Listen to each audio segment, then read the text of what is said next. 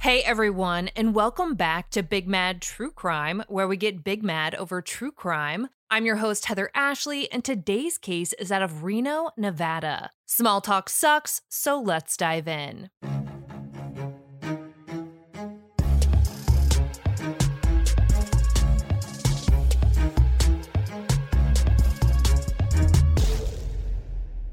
In 1994, when Charla and Darren Mack met, it was as close to love at first sight as it gets. Charla was energetic and optimistic and able to bring out the best in anyone, while Darren was this larger-than-life personality who'd already established a really successful life for himself. I know we hear a lot about people lighting up a room, but Charla and Darren did. They were always smiling, well-dressed, and seemingly magazine perfect. They were the couple that made you think, okay, that's what I want.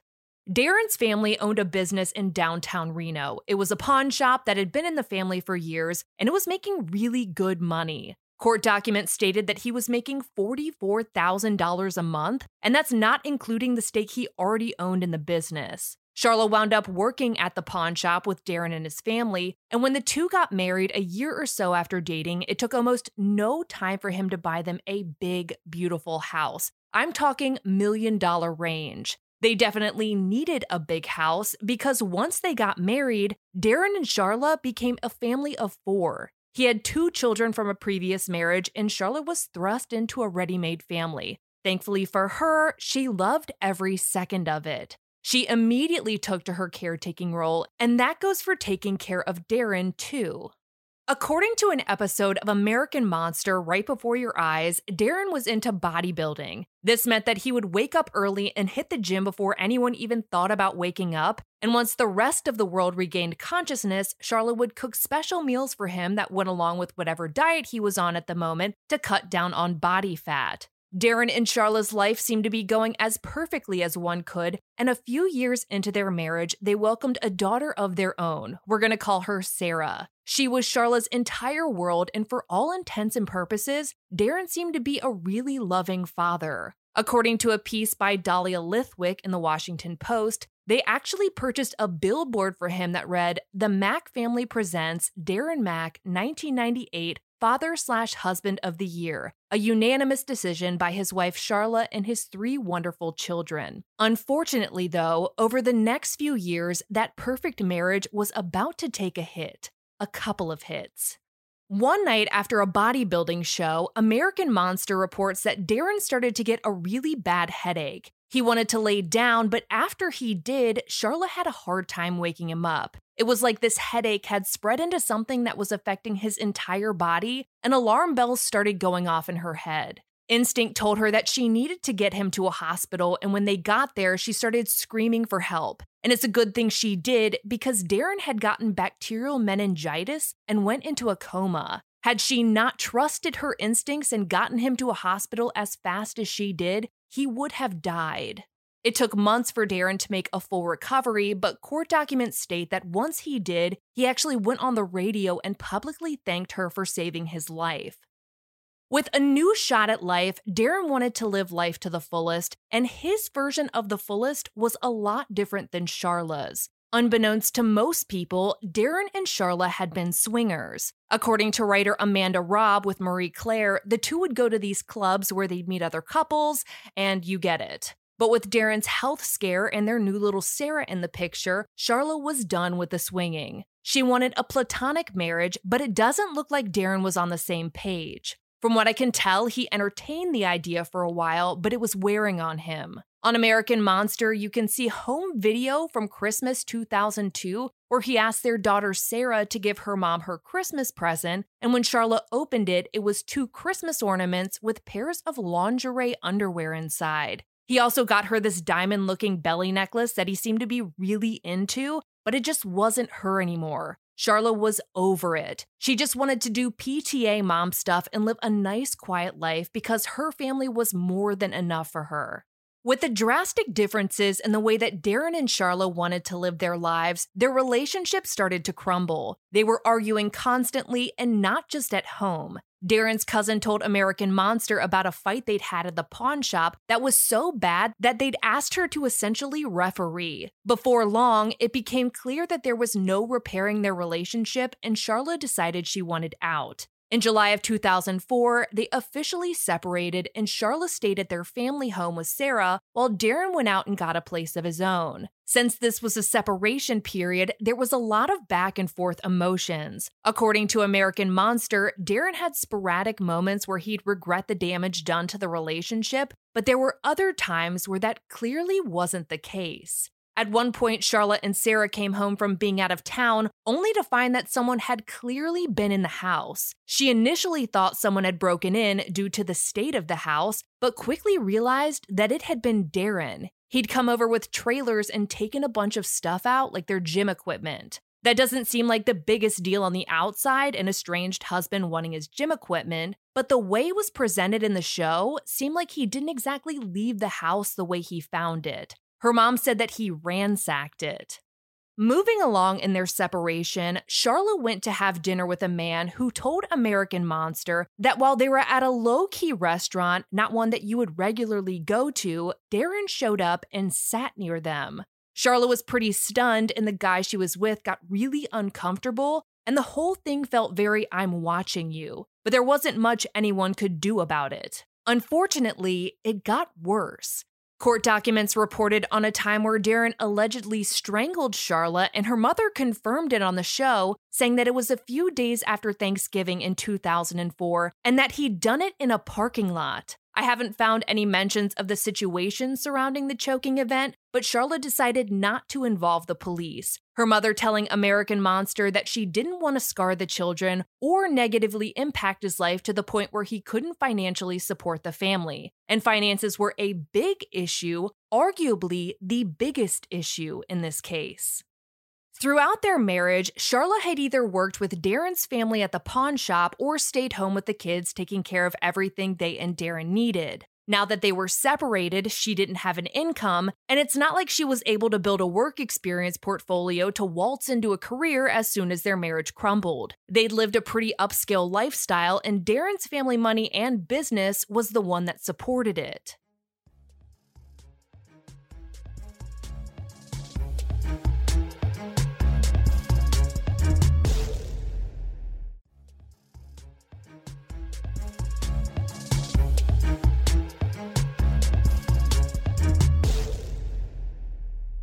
In May of 2005, Darren and Charla's divorce proceedings began, and it got ugly. Court documents report that of Darren's $44,000 a month income, he would have to pay Charla $10,000 a month in alimony for the next 5 years, and 18% of his gross income in child support, which would be a little less than $8,000 a month. Both of them wanted the house they lived in, so that was tabled until the next hearing. But in the meantime, Darren would have to pay for all the costs associated with the house, like the mortgage, the electricity, and all of that stuff. But it doesn't look like he did. American Monster reported that he actually let the heat get cut off in the house, and Charla and Sarah would play camping in front of the fireplace. He also filed for bankruptcy 3 months later. It seemed a little hard to believe that on top of his business worth and monthly income of $44,000, Darren had gone completely broke in 3 months. But that was his story, and he was sticking to it. By their next hearing, the judge in their proceedings, Judge Weller, wasn't thrilled with Darren. American Monster showed footage from their divorce hearings, and Darren, who is clearly pissed off and overusing his pointer finger, said that he'd been giving Charla $1,600 a month, and that was the best he could do, that he'd been put into an impossible situation, and that 2 out of every $3 was being spent on her. Mind you, her includes his daughter. Judge Weller did a really good job at not feeding off of Darren's energy and essentially said that if he doesn't adhere to the order, he'll face jail time. Of course, Darren continued to argue that he couldn't pay money he didn't have, saying that he was only making $5,000 a month, which according to him was barely enough to live on. So let's unpack that for a second. The house payment for their previously owned home, Charla had moved out at this point, would have been likely over $5,000 a month. But all of a sudden, his income had dropped to a point where even that was out of his budget. It made sense that Charla had lost her income since she'd been working for his family, but it made zero sense that he would have had a $44,000 to $5,000 a month decrease. Analyzing the order versus what he said in court, $18,000 a month would have been roughly 40% of his income. If he was actually only making $5,000 a month now and giving her $1,600, he was paying an even lower percentage of his income at 32%. If we do the math, that 18% of his alleged $5,000 a month was going towards child support. He was only paying $900, which is $7,000 less than ordered, leaving $700 of it to go towards alimony, which was more than $9,000 less than he was ordered to pay. None of his arguments were adding up, and Judge Weller told him that he needed to start paying. When it came to custody of Sarah, Charlotte didn't want to keep her from her dad, but she was terrified of Darren having her address. In videos from American Monster, you can see her get emotional and actually cry when having to talk about making a ruling on custody because she was that scared of him knowing where she lived. The custody issue was tabled for the time being, which left them at a default of joint. Darren could have visitation without having to know where they were living. Darren was pissed. His resentment had been building and it was beginning to boil over. He started trolling the internet looking for dirt on Judge Weller, who he felt had become a personal enemy of his at this point. That's when he found a blog about Judge Weller written by a woman named Alicia. He and Alicia started talking, and by mid-2006, they were dating. You'd hope that with a new love interest, he might start moving on from his disdain for Charlotte and the judge, but no.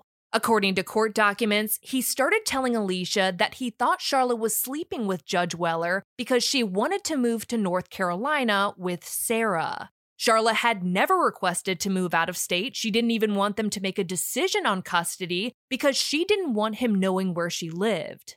The last hearing Darren and Charla ever had was on May 24th, and it wasn't pretty. Darren left more pissed than ever, and a couple of days after that, went on some kind of back alley show where he was interviewed about his experience in the family courts. American Monster was able to get the footage, and in it, he says that his experience was so unbelievable that it was comparable to talking about Martians landing. Yes, he compared his custody hearings to aliens. He said that he was one of many whom Judge Weller had preyed on, using terms like tyranny and abuse, and said that Weller was the most talked about judge on the internet. Mind you, according to the Reno Gazette-Journal, he had only been on the bench for about a year and a half at that point.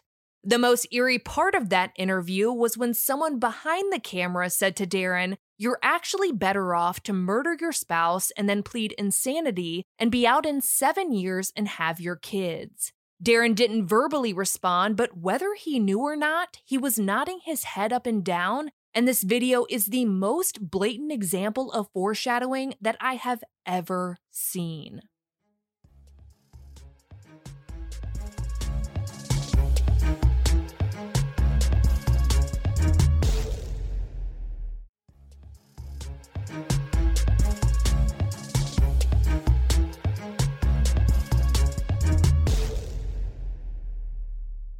On June 12, 2006, a 911 call came in saying that a judge had been shot in his office. But not just any judge, it was Judge Weller. And he hadn't been shot by anyone who had come in. He'd been standing by the window when a bullet pierced through, shattering the window and entering his body. In 911 audio from American Monster, you can hear someone say that a construction worker heard the bullet fly over him, which meant that a sniper had shot Judge Weller. A sniper.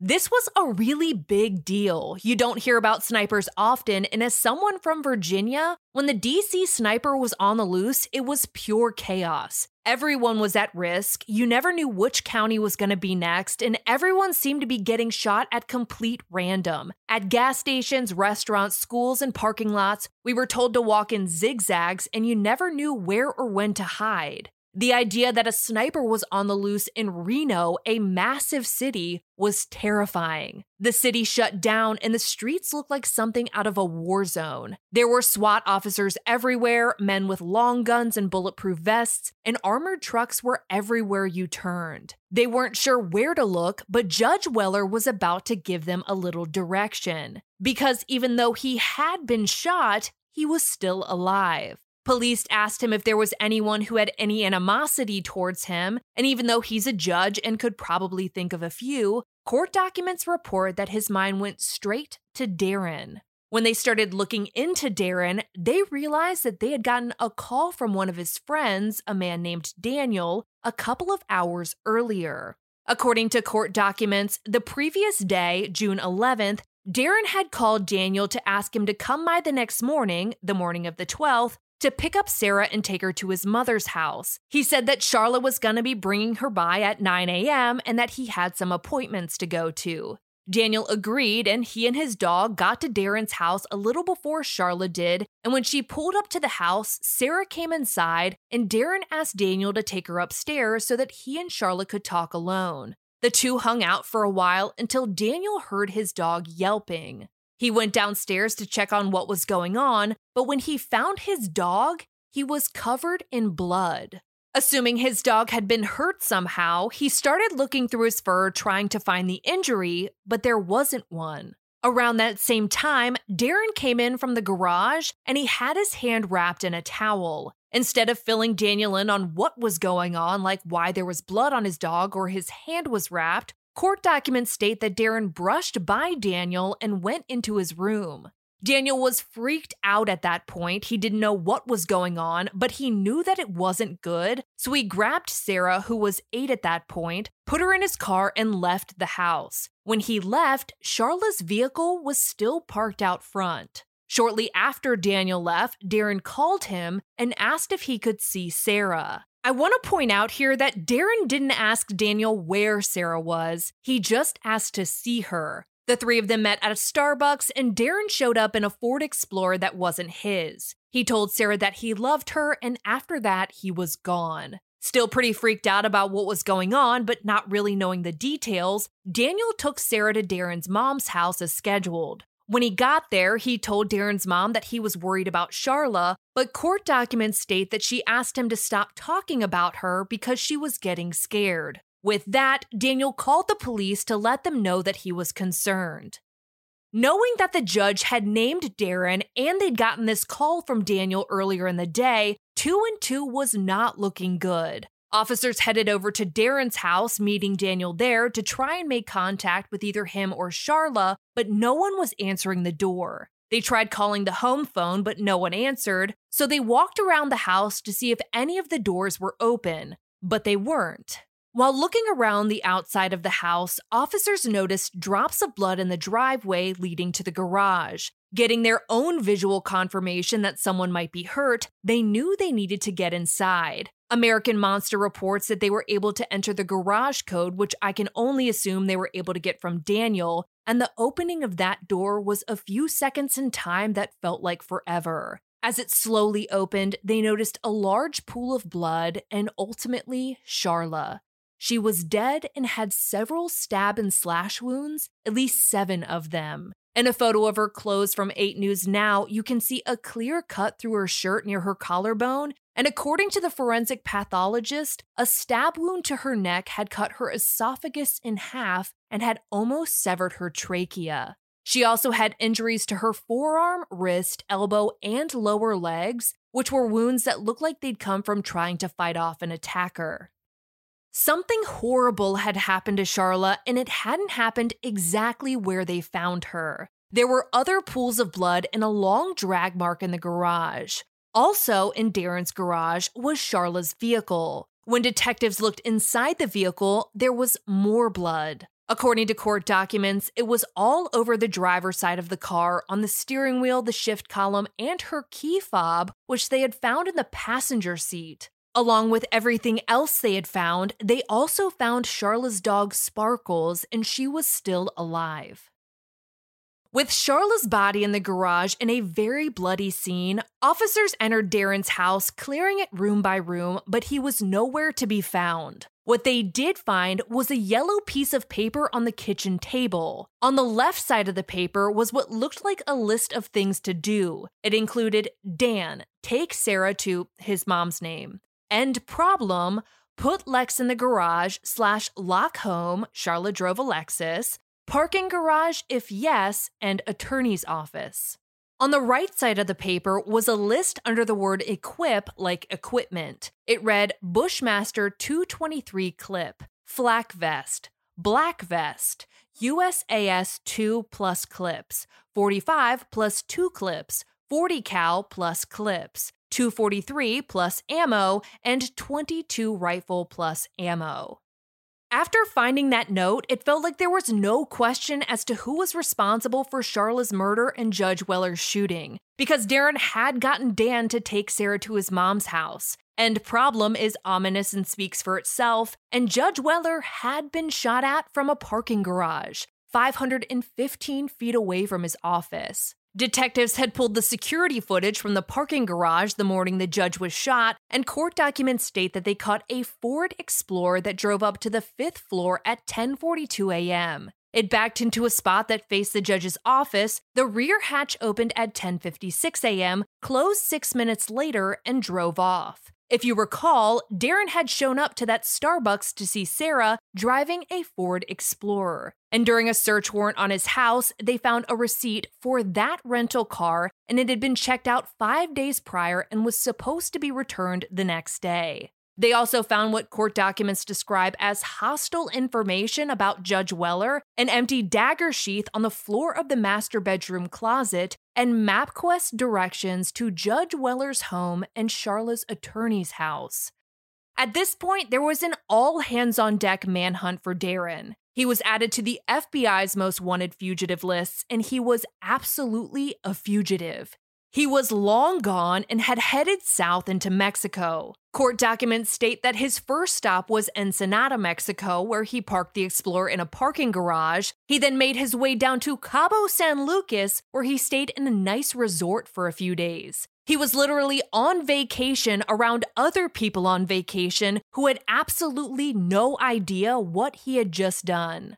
After staying at the resort for a few days, he left and made his way down to Puerto Vallarta, Mexico, until June 17th when he made a call to the DA's office and told them that he wanted to surrender. It took the FBI a few days to get down there, but at 10:30 p.m. on June 22nd of 2016, Darren Mack met agents in the lobby and turned himself in. He was charged with open murder and attempted murder. The open murder charge gave them room to decide on the degree from first down to manslaughter. He was taken to Texas and eventually back to Nevada, where he was booked into jail.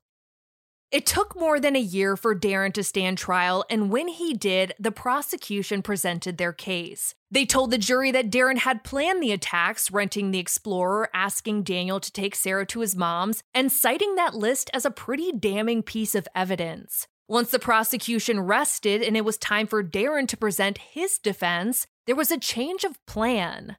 Though appeal documents state that they had a list of people willing to testify to Charla's character throughout their relationship, including claims that she was abusive and had allegedly talked about hiring a hitman or two, Darren didn't want to go through with it. Instead of continuing with the trial, Darren pled guilty to the first-degree murder of his wife and took an Alford plea to the attempted murder of his residing family court judge, Judge Weller. An Alford plea is where the defendant maintains their innocence, but acknowledges that there's enough evidence to convince a judge or jury that they're guilty. As for sentencing, when combined, both charges left Darren with 36 years to life in prison, but he has fought it since the day it was handed down. From what I can put together between court documents, it looked like Darren wasn't happy with his defense, which, by the way, he paid more than $1 million for. He claims that they were going to have him claim self-defense for Charla's murder and insanity to the attempted murder of Judge Weller. Court documents state that he planned to testify that when Charla got to the house, they met in his driveway and that she had gotten verbally abusive with him and followed him into the garage where they got into a violent argument. Keep in mind, 8 News Now reports that their court order prohibited either of them from getting out of their vehicles during custody exchanges.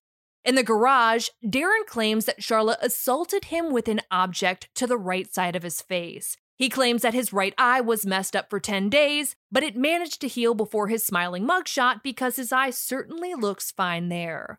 While he claims Charla was attacking him, he says that he fell to one knee, and when he did, his revolver fell out of his pocket. When he stood up, I've seen a couple of different reports, one saying that he pushed her in the chest, and another claiming that Charla grabbed the gun and pointed it at the right side of his stomach, at which point they wrestled over the gun and he grabbed her hair. Darren claimed to be terrified and that he grabbed the dagger that he always kept with him and stabbed Charla with it. Charla was stabbed not once, but at least 7 times and had what clearly appeared to be defensive wounds. After stabbing Charla, Darren claims that he wrapped his cut finger, took his bloody clothes off, took a shower, got dressed, and got himself a drink of water. In court documents, he stated that he was parched. His entire mouth was parched. Once hydrated, he says that he realized what he had done and that he needed to get out of there and possibly head to the mountains, which is why he says he grabbed his guns and ammo. He also realized that he needed to hide Charla's car since it was out front, that he needed to roll the window down so Sparkles wouldn't suffocate, and that he needed to move Charla's body to get her vehicle in the driveway. When he went to move her, Darren claimed to have noticed that the gun that fell out of his pocket was now caught in Charla's hair with blood all over it. I could go through a whole conversation I had with a firearms instructor about the likelihood of that happening, but I'm sure you're already there. He said that he yanked it out of her hair, and then he had to pull bloody hair out of it and then put the bloody hair onto the counter. He said that he tried to clean the blood off the gun and the knife and the floor, but none of it was working, so he just wrapped the gun and knife in a towel so that they wouldn't get blood on his rental car. The rental car that he did not take to the mountains and instead drove to Mexico in and left in a parking garage. For the record, he claims to have ditched the knife and the gun in a landfill.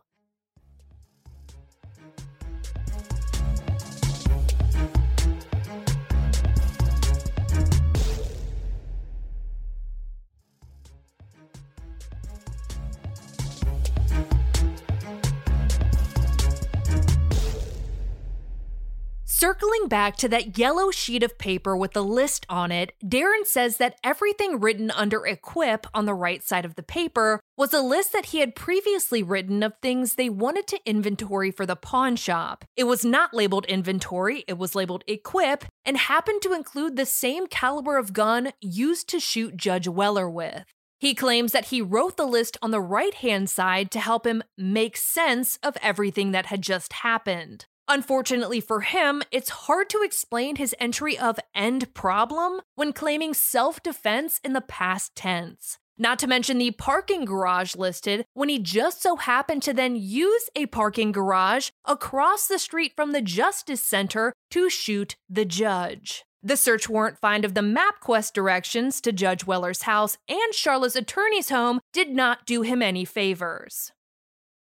Throughout Darren's appeals, he made several different claims. Through his ineffective counsel complaint, he said that he wanted his defense to find the gun and knife to help corroborate his story somehow, but says that they didn't. He also claims that one of his friends tried to find it, but that his defense told the friend to stop. He also claims to have asked his defense to hire a CSI team to recreate a scene consistent with self-defense, but they didn't. On top of all of that, 8 News Now reports that according to a family member, the signature on Darren's plea deal was forged. I spoke to an attorney who basically said that that argument would fall flat on its face since he would have had an entire hearing about the terms of his deal. Every single attempt Darren has made for an appeal has been denied. The Reno Gazette-Journal did a piece on Judge Weller in 2016, and in the years since the attack, he went on to get his master's degree and then doctorate in judicial studies. His focus was on domestic violence and court security, wanting to learn as much as he could about both subjects and better understand situations like his and Charla's. As of 2020, 8 News Now reports that Darren's son maintains that his father killed his stepmother in self-defense and has an attorney that is working pro bono for free to try and get him a new trial. For all photos pertaining to this case, check out Charla's highlight at the top of my Instagram profile at the Heather Ashley, and join me there tonight at 8:30 p.m. Eastern, where you go live with me and we talk about today's episodes and all other true crime cases on your mind. If you like your podcast ad-free, head over to our Patreon at patreon.com/BigMadTrueCrime, where for just $1 whole a month, your episodes are totally ad-free. If you need more episodes in your life, for just $5 a month, you get a bonus episode on the first Monday of every month. All your episodes are ad-free, and you'll also receive a forever discount code for all Big Mad True Crime merch. And of course, anytime you sign up, you get instant access to all previous bonus episodes. I'll be bringing you a brand new case a week from today, and I cannot wait. But until then, we out.